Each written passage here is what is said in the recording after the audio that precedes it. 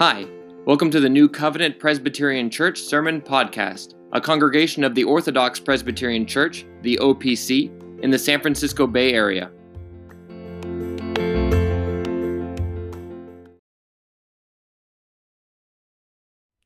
What does the Bible say about universalism?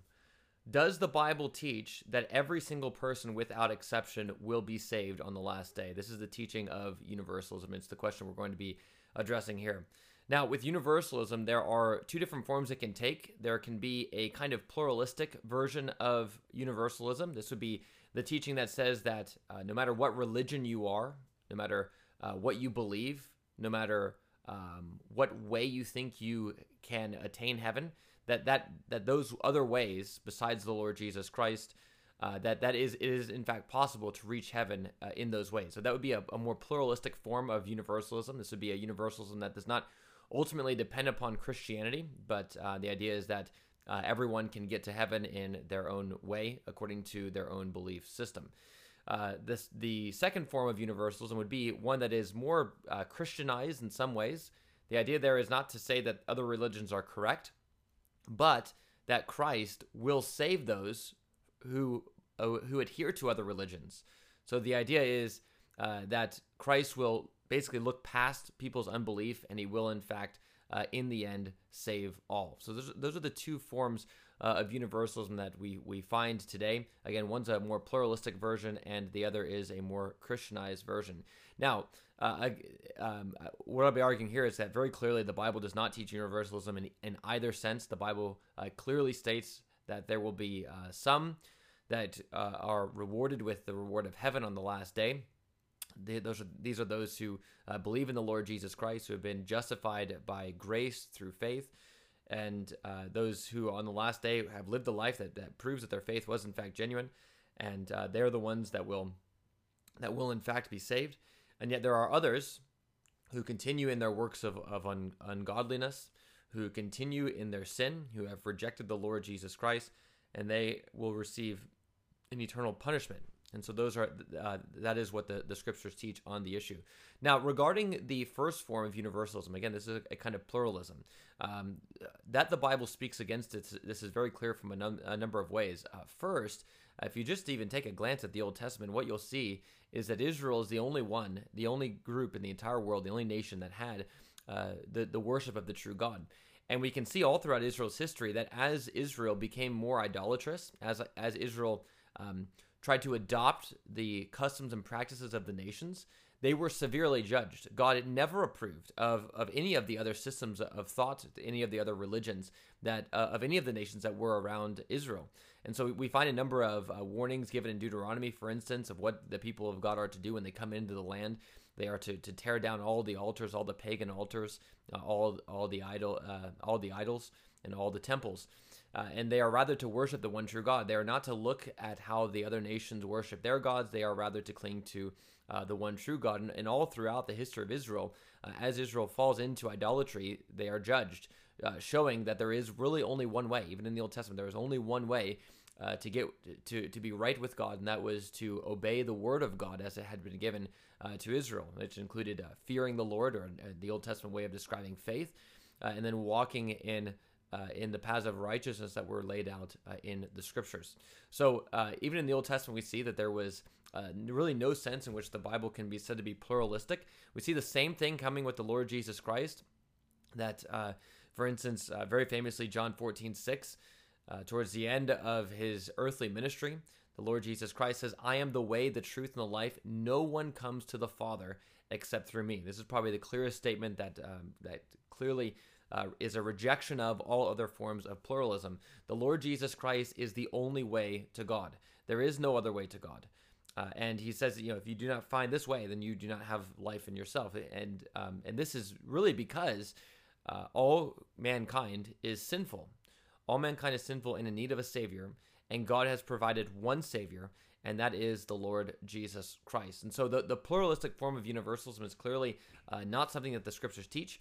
But what about the second form? What if someone were to say, well, I believe that Jesus Christ is the way, the truth, and the life, that no one comes to the Father except through him, but I just believe that what Christ is going to do on the last day is he is going to actually save those who follow the religions. He's going to reveal himself to them, And when he does this, they will in fact be saved.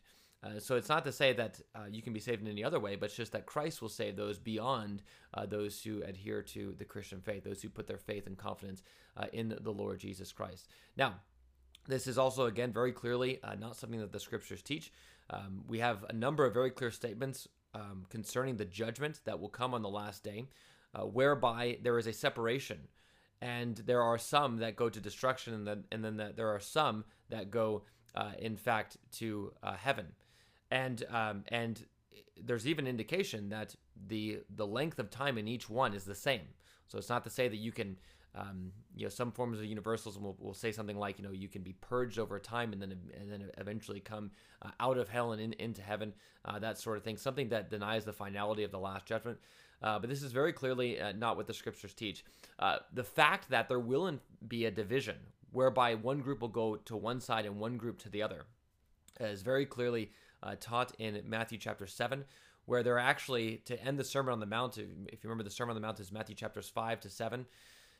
The ending of the Sermon on the Mount ends with these 4 parables, you could call them, of the last judgment. And the very first one is about a narrow gate and a wide gate. And what the Lord Jesus says there is that, basically talking about the judgment, is that on the last day there will be many people who go through the wide gate to destruction. And there will be relatively few people who go through the narrow gate and walk on the narrow way that leads to life. And so here, not only is it the case that there will be a separation, that there will in fact be some people that are cast into hell, but even the Lord Jesus says that most will in fact not find life. That there are many people who will walk on the broad way and go through the broad gate and in fact go to destruction. Now, the fact that this separation will last forever is very clear from a number of other places. We think of Matthew chapter 25, a very significant text coming right after Matthew 24, where the Lord Jesus has prophesied about the destruction of the temple and used that as a type to describe also the judgment on the last day. And then this is then followed in Matthew 25 with a number of parables about what the last day will be like. And so there are, so here you have like the parable of the talents about what will happen. And in this case, the servant that's disobedient is thrown out, where there'll be weeping and gnashing of teeth. He'll be in the outer darkness. You have a similar thing happening with the parable of the 10 virgins, where the 5 foolish virgins are not allowed into the wedding, and they are cast out into the place where there's weeping and gnashing of teeth. And then you have at the end of Matthew 25 what is, you could call it a parable, but it's almost just a straightforward explanation of what's going to happen on the last day, where the Lord Jesus says he's going to separate the sheep from the goats. And there will be this division, and the division will be based on what people did for Christ during their lives. Did they show their love for Christ by serving other Christians, or did they not? And so this is where we get the famous statement, whatever you did for the least of these brothers of mine, you have done for me. And at the end, there is a distinction that's made. There are some that go into everlasting life, and then there are some who go into everlasting judgment. And these two statements are put in parallel. And so the length of one has to be the length of the other as well. If the life is eternal, then so too must be the punishment at the end of time. And so there's really no way around the reality that God will in fact judge the world in righteousness. This is found all over the scriptures. We read in Romans chapter 2 of God giving to each one according to his works. We read in Acts 17 of God showing without a shadow of a doubt that he will in fact judge the world through the man he has appointed. He has given the evidence of this by raising him from the dead. So the fact that Christ was raised from the dead is the sure proof that there will in fact be a judgment, and that the Lord Jesus Christ is the judge. You have a similar statement that comes at the end of Hebrews chapter 9 as well. His appointed for man once to die, and then comes the judgment. This judgment will very clearly not be one in which every single person is justified. Not every single person will receive the sentence of righteous and go into joy. There clearly will be some that are not going to receive that, who will be punished for their evil and wicked deeds. And the length of time is going to last forever in either case.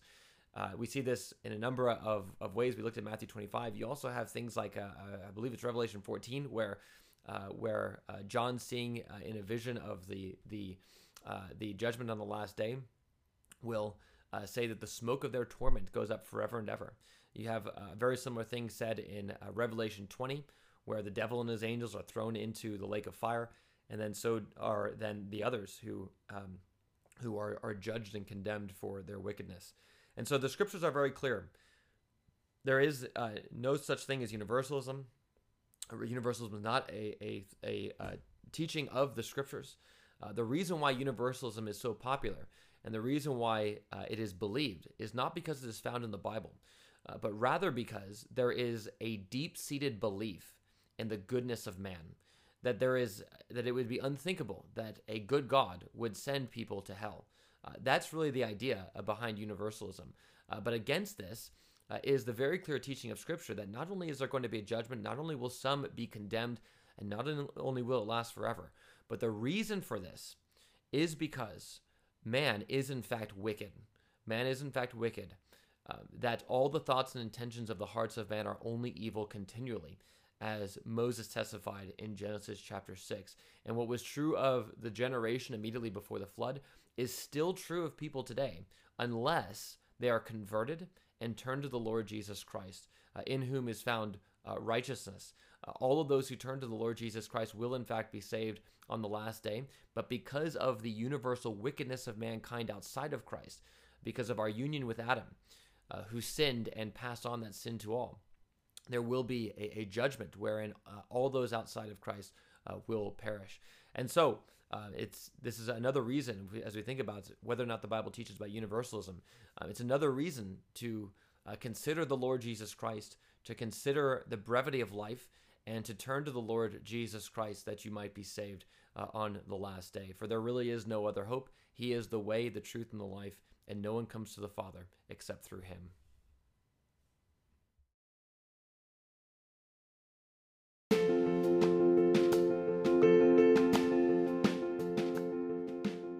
Thanks for listening. If you found this episode helpful, please give us a review on iTunes or wherever you're listening to this podcast, as it will help out our podcast channel and make the teachings of the Word of God more widely available.